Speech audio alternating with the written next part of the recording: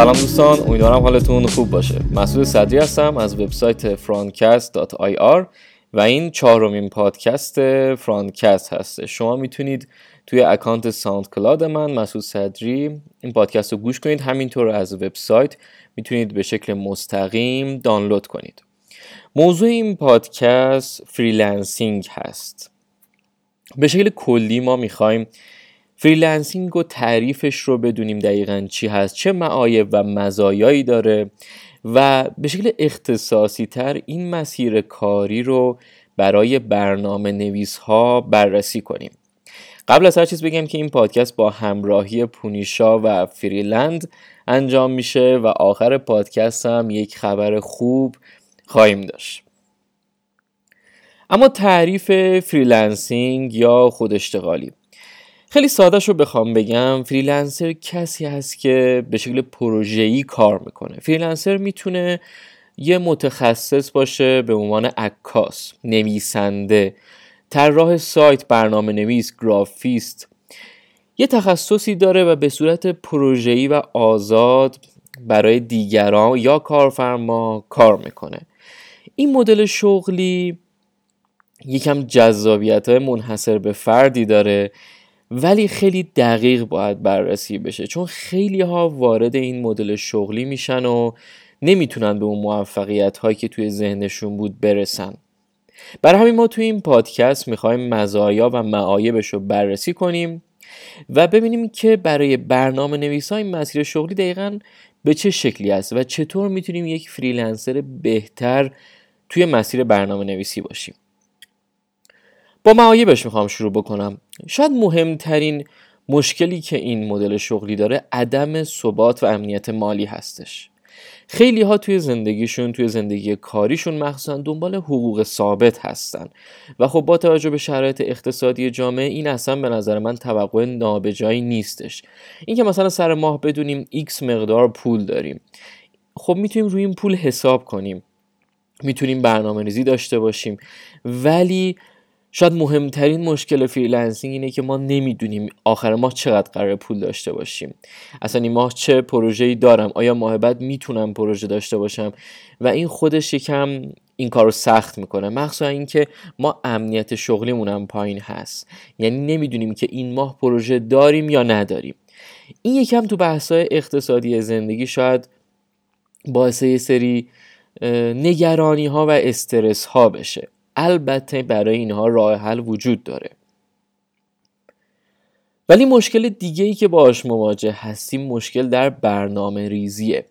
ببینید زمانی که شما دارید با شرکت همکاری میکنید، حالا چه به شکل ریموت چه به شکل لوکال، وقتی دارید با شرکت همکاری میکنید شما 1 ساعتی باید شرکت باشید و 1 ساعتی کار شما تموم میشه و بعدش که برمیگردین خونه دیگه عملا کاری ندارید مگر این کارهای شخصی خودتون باشه.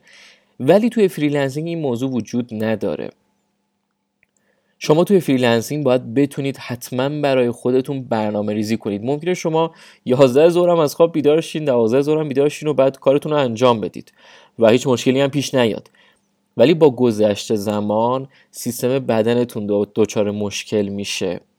شما کسی دیگه مجبورتون نکرده که 7 صبح از خواب بیدار شید، ولی همین بیدار نشدن ممکنه جلوتر براتون مشکل درست کنه. بر همین خیلی مهمه که ما بتونیم یک برنامه ریزی مشخص داشته باشیم. ولی مزایاش، حالا برنامه ریزی البته صرفا روی ساعت نیست، این که تفریح مشخص باشه، کار مشخص باشه که جلوتر به اینا اشاره میکنم، ولی خب ساعت شاید مهمترین قسمت این برنامه ریزی باشه. ولی در مورد مزایا، خب مزایای خیلی زیادی داره. یکی از مهمترین مزایاش این هست که شما روی تخصص تمرکز میکنید. خیلی مهمه که آدم بتونه با تخصص پول در بیاره، به خاطر اینکه توی این حالت شما دیگه محدود به یه جای خاصی نیستید. شما میتونید هر جایی کار بکنید و بر اساس تخصصتون پول در بیارید و این باعث میشه که دانشتون دائما بروز بشه، دانش حرفه‌ایتون. این یه بزرگترین حسنی که داره اینه که شما دائما در حال پیشرفت هستید و از طرفی اون بحث امنیت شغلی رو برای شما کاور میکنه، چون شما در حال پیشرفت هستید و میتونید با دانش روزی که به دست میارید جای مختلف باشون همکاری کنید. یعنی شما عقب نمیمونید از بحث یادگیری. آزاد بودن مدیریت زمان این خودش هم خوبی داره هم بدی داره که بدیشو اول گفتم، ولی خوبیش اینه که خب ممکنه مثلا ساعت 8 صبح شما بازه ذهنیتون خیلی بالا باشه ولی دیگه ساعت 12 به بعد نتونید کار بکنید. خب اصلا اهمیتی نداره، مهم اینه که شما کی میتونید کار بکنید، به خاطر اینکه شما باید یه کار خوب رو انجام بدید و دیگه کسی بالا سرتون نیست که بگه چه ساعتی کار کن چه ساعتی کار نکن.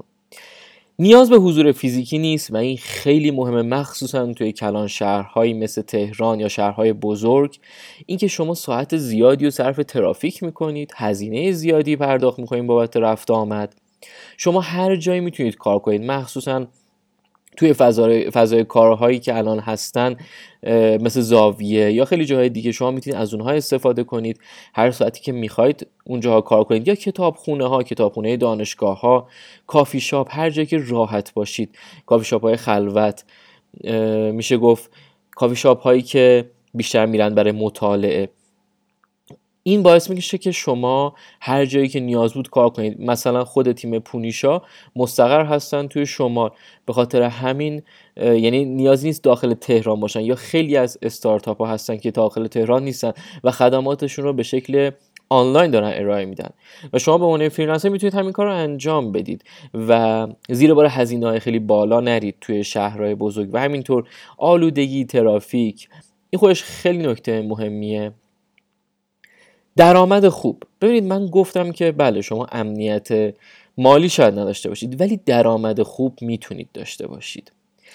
یه راهی که میتونم بگم خیلی ها پیشنهاد میکنن این هست که شما درآمدی که از راه فریلنسینگ به دست میارید رو سرمایه گذاری کنید، یعنی خرجش نکنید.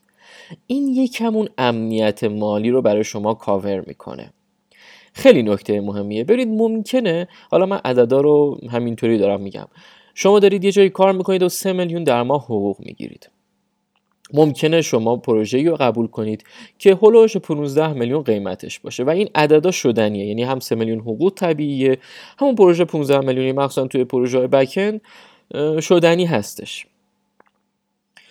این 15 میلیون خب 5 برابر اون 3 تومنه، یعنی شما انگار 5 ماه دارید کار میکنید، پس پول خوبی میاد دستتون با فریلنسینگ. یعنی کسی ناراحت درآمد فریلنسینگ نیست چون درآمد خوبی داره، ولی بزرگترین مشکل اینه که چون برنامه ریزی مالی نداریم این خرج میشه. به خاطر این فقط این که شما بتونید برنامه‌ریزی مالی کنید و این پول رو سرمایه گذاری کنید به جای اینکه خرج کنید، این پول رو سرمایه گذاری کنید، برای همین این فریلنسینگ میتونه که درآمد خیلی خوبی براتون داشته باشه. و این نکته خیلی مهمتر تو مزایا، کم بودن استرس شغلی و محیط کار.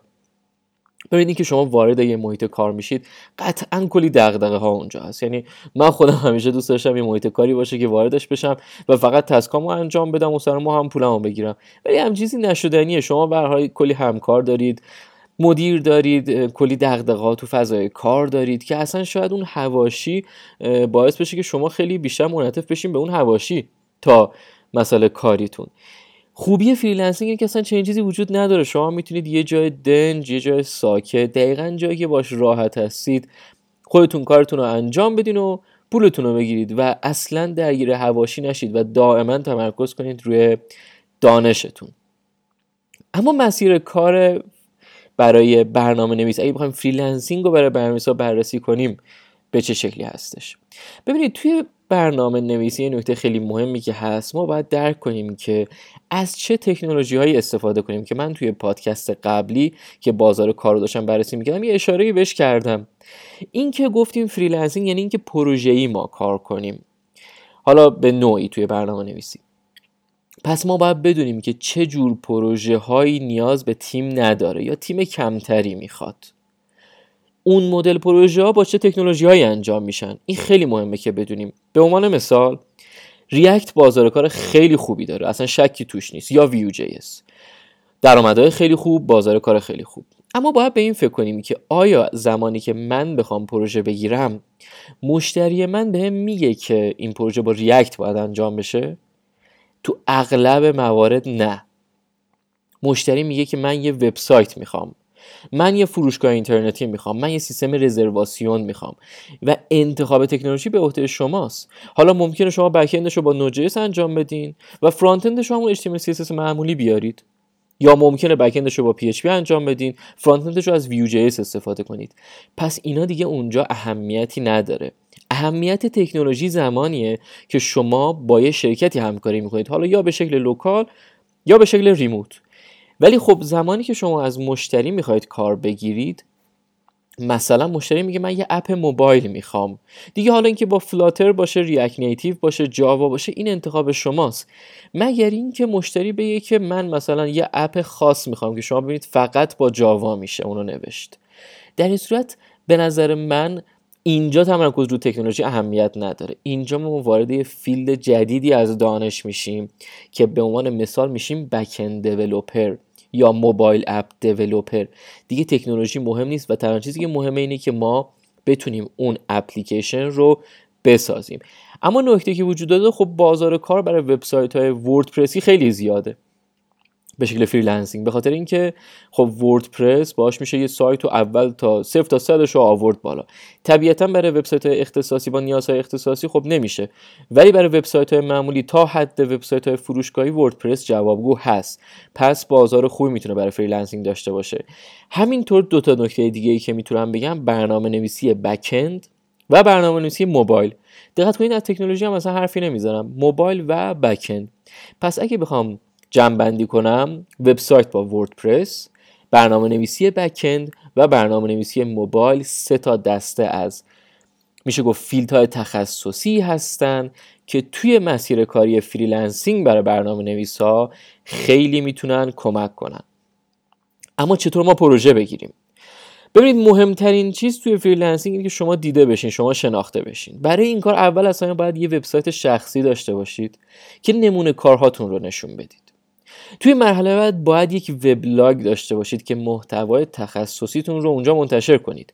به عنوان مثال اگر توسعه دهنده وردپرس هستید، محتوای تخصصی اونجا منتشر کنید. مثلا بگید توی وردپرس به این شکل میشه پلاگین نوشت، به این شکل میشه با هوک ها کار کرد، اینطوری میشه تم دیولپ کرد، یا با هر فیلد تخصصی، تا کارفرما بتونه بهتون اعتماد کنه. و توی شبکه‌های اجتماعی فعالیت کنید به عنوان پرسونال برندینگ، اینکه شناخته بشید. از اینستاگرام یا گیتاب از اینها استفاده کنید برای دیده شدن تا کارفرما بتونه شما رو پیدا کنه. اما بهتر از همه اینها پلتفرم هایی هستن مثل پونیشا. شما توی فریلنسینگ شاید برای دیده شدن یکم سخت باشه، یا مهارت‌های مذاکره، بحث بازاریابی، اینا همه کاری که خودتون باید انجام بدید. ولی خب بسترهایی مثل پونیشا هستن برای اینکه شما بتونید خیلی راحت فقط تخصصتون رو ارائه بدین و خیلی سریع با کارفرما جوین بشید. به نظر من فریلنسینگ یه جور سبک زندگیه، یه لایف استایله و کسایی میتونن تو این لایف استایل موفق بشن که واقعا عاشق کارشون هستن. خیلی‌ها فکر میکنن اینجا آزادی عمل زیاده، مثلا هر ساعتی خاصی بیدار میشی، هر وقت خاصی کار میکنی، هر پروژه خاصی قبول میکنی، ولی واقعا اینطور نیست. به نظر من اتفاقا فریلنسر بیشتر از یک کارمند کار میکنه و تنها چیزی که اونو تو مسیرش نگه میداره علاقه به کارش هست. و این یه سبک زندگیه. دقت کنید که صرفا به خاطر جذابیتاش نرید توی این مسیر شغلی. این یه سبک زندگی، شما باید بهش حتما علاقه داشته باشید. مخصوصا علاقتون باید به اون فیلد کاریتون باشه، به اون فیلد تخصصیتون باید علاقه زیادی داشته باشید تا توش دووم بیارید و رشد کنید، ولی قطعا موفق میشه شد. ولی این آموزش فریلنسینگ یه بحث خیلی مهمیه. یعنی ما به عنوان فریلنسر باید یاد بگیریم که چجوری با مشتری صحبت کنیم، چون مثلا ما صرفا یه عکاس حرفه‌ای هستیم. ما باید یاد بگیریم با مشتری چجوری صحبت کنیم، ما باید یاد بگیریم قیمت گذاری‌ها به چه شکلی باشه، ما باید انواع مدل‌های کاری رو یاد بگیریم، مخصوصا بحث مذاکره و برقراری ارتباط رو. به خاطر همین پیشنهاد میکنم که خیلی مطالعه بکنید در این مورد. این یه نکته خیلی خیلی مهمی هست و خدا رو شکر منابع خیلی زیادی هم توی اینترنت داریم. اما فریلند که اول پادکست بهش اشاره کردم، فریلند دقیقا همین موضوعی گفتم رو داره کاور میکنه. یعنی در تلاش هست برای اینکه بتونه این فریلنسینگ رو به ما یاد بده، به کمک این همایشی که داره برگزار میشه توی کارگاهش، توی کارگاه‌ها، توی سخنرانی‌ها، شاید به دغدغه‌های اصلی فریلنسرها پرداخته میشه. و اگر هم نمیدونید، فریلند یک همایش تخصصی هست که پونیشا برگزارش میکنه. 28 و 29 شهریور توی منطقه آزاد انزلی برگزار میشه و خبر خوب همین که شما میتونید با کد تخفیف 20% کد تخفیف 20% فرانکست برای این همایش ثبت نام کنید. خب طبق معمول همه پادکستامون آخر سر میریم سراغ سوالهایی که شما پرسیدین. من معمولا توی اکانت اینستاگرامم موضوع پادکست رو میگم و بعدش میگم اگر سوالی هست یا موضوعی دوست دارین همه صحبت بشه بپرسید، که سعی میکنم سوالایی که بیشتر تکرار شده و بیشتر میشه گفت دغدغه خیلی ها بوده در مورد اونا صحبت کنیم. ببینید خیلی بحث درآمد دلاری یا کار با وبسایت‌های خارجی پرسیده شد. من خیلی خلاصه بهتون میگم چون توی این کار تخصص چندانی ندارم. توی این بحث درآمد دلاری خیلی ساده شو بخوام بهتون بگم، به نظر من بهترین راه اینه که شما یه دوست، یه فامیل یا آشنای نزدیک توی خارج از ایران داشته باشید. توی حالتهای بعدیش که با واسطه است خیلی نمیدونم چطور بشه، ولی تو این حالت به نظر من خب میشه گفت خیلی منطقی تره. خب واسه فریلنسینگ، سوال اول، واسه فریلنسینگ تو حوزه ریاکت در کل چیا لازمه که بلد باشیم؟ ببینید دقیقاً همون نکته که بهش اشاره کردم. عملاً برای ریاکت ما فریلنسینگ نداریم، یا مثلا برای ویو جی اس. اینا تکنولوژی‌های اینتراکتیو فرانت اند هستن. مشتری به شما میگه من فلان نیاز رو دارم، و شما دیگه اون رو باید برآورده کنید. اینجا شما به عنوان یک دیولپر باید به ماجرا نگاه کنید، نه یه مثلا HTML CSS دیولپر یا ریاکت دیولپر یا مثلا PHP دیولپر. باید به عنوان یک فرانت اند دیولپر، به عنوان یک بک اند دیولپر، وردپرس دیولپر، موبایل دیولپر با این دید نگاه کنید. سوال بعدی، راه‌های وریفای درست و درست کردن پروپوزال خوب که مشتری پسند باشه. واقعیتش رو بخواید به نظر من بهترین راه اینه که پیچیده نکنیم ماجرا رو. بهترین راه اینه که ما نمونه کار خوب داشته باشیم. وقتی که نمونه کار خوب داشته باشیم مشتری جذب میشه. یعنی خیلی پروپوزال ها اینا به نظر من اصلا نیازی نیست. شما نمونه کارهای خوبتون رو نشون بدین و مشتری قطعا جذب میشه. سوال بعدی، فریلنسینگ دانش زیادی میخواد برای شروع، چطور بدونیم آماده انجام پروژه هستیم؟ ببینید دانش زیاد و نمیتونم بگم زیاد یا کم، ولی یه دانش معقولی رو میخواد. اینکه شما بتونین 0 تا 100 یه پروژه رو خودتون انجام بدین طبیعتا دانش کافی میخواد، ولی زمانی که شما بتونید همچین چیزی رو یک بار حداقل برای خودتون یا یکی از آشنایانتون، دوستانتون انجام بدین، یعنی آمادهش هستید. ولی به این فکر نکنید که خب من به عنوان مثلا بک‌اند وارد میشم یه قسمتی رو مینویسم. نه، شما به عنوان کسی وارد میشید که داره 0 تا 100 یک پروژه رو انجام میده و انگار CTO اون پروژه هستین، مدیر فنی اون پروژه هستین. کاملا تشخیص میدید که باید برای کدوم قسمت از چی استفاده کرد. سوال بعدی این که دریافت کارهای اولیه خیلی سخته. چه راه حلی پیشنهاد میدین؟ دو تا راه حل خیلی ساده. یکی این که با اقوام و آشنایان و دوستان کار کنید، مثلا با کسی که شما رو میشناسه. مثلا یه دونه کسب و کاری هست، شما یه وبسایت براش بیارید بالا و اصلا پولم ازش نگیرید، ولی ازش بخواید که پایینش مثلا اسم شما یا تیم شما باشه.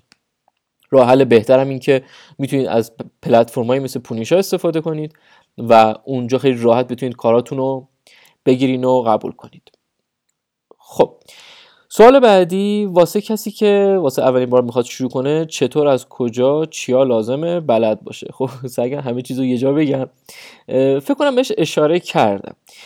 روی تخصصتون تمرکز کنید. روی اون تخصصی که دارید تمرکز کنید. میخواد تولید محتوا باشه، عکاسی باشه، تدوین فیلم باشه، محتوای ویدیویی، برنامه نویسی، گرافیک، هر چیز. روی تخصصتون تمرکز کنید و تلاش کنید که کارهاتون رو نشون بدید.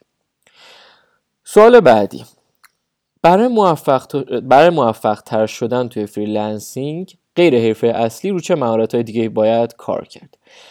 این خیلی سوال خوبی بود، به خاطر اینکه من گفتم فریلنسینگ دقیقاً یک لایف استایله. من اون چند سالی که فریلنسر بودم و البته الان هم به نوعی خودم رو فریلنسر میدونم، به خاطر اینکه خب شاید من پروژه کار نمی کنم ولی دارم خودم آموزش‌هایی آماده میکنم، آموزش‌های تخصصی برنامه نویسی و اونا رو میذارم برای فروش یا حالا حتی رایگان و به هر حال یه جور خود اشتغالی دارم انجام میدم. میدونید مهمترین چالش فریلنسینگ همین سبک زندگی هست. چیزی که من بهش رسیدم اینه که یک، شما باید زمانبندی مناسب داشته باشید. دو، حتما باید ورزش کنید. چون ممکنه شما از خونه بیرون نرید یا مثلا یه دفتر کاری که دارید ازش بیرون نرید. خیلی مهمه که شما حتما ورزش کنید. ببینید هیچ ورزشی هم نتونید بکنید، مثلا باشگاه و اینا، شاید مثلا من خوشم نیاد برید باشگاه، ولی خب هیچ ورزشی هم نتونید بکنید، پیاده روی، دوندگی‌های صبح، دوچرخه سواری، شنا، اینا ورزش‌های کم هزینه ایه و ساده است، دم دسته.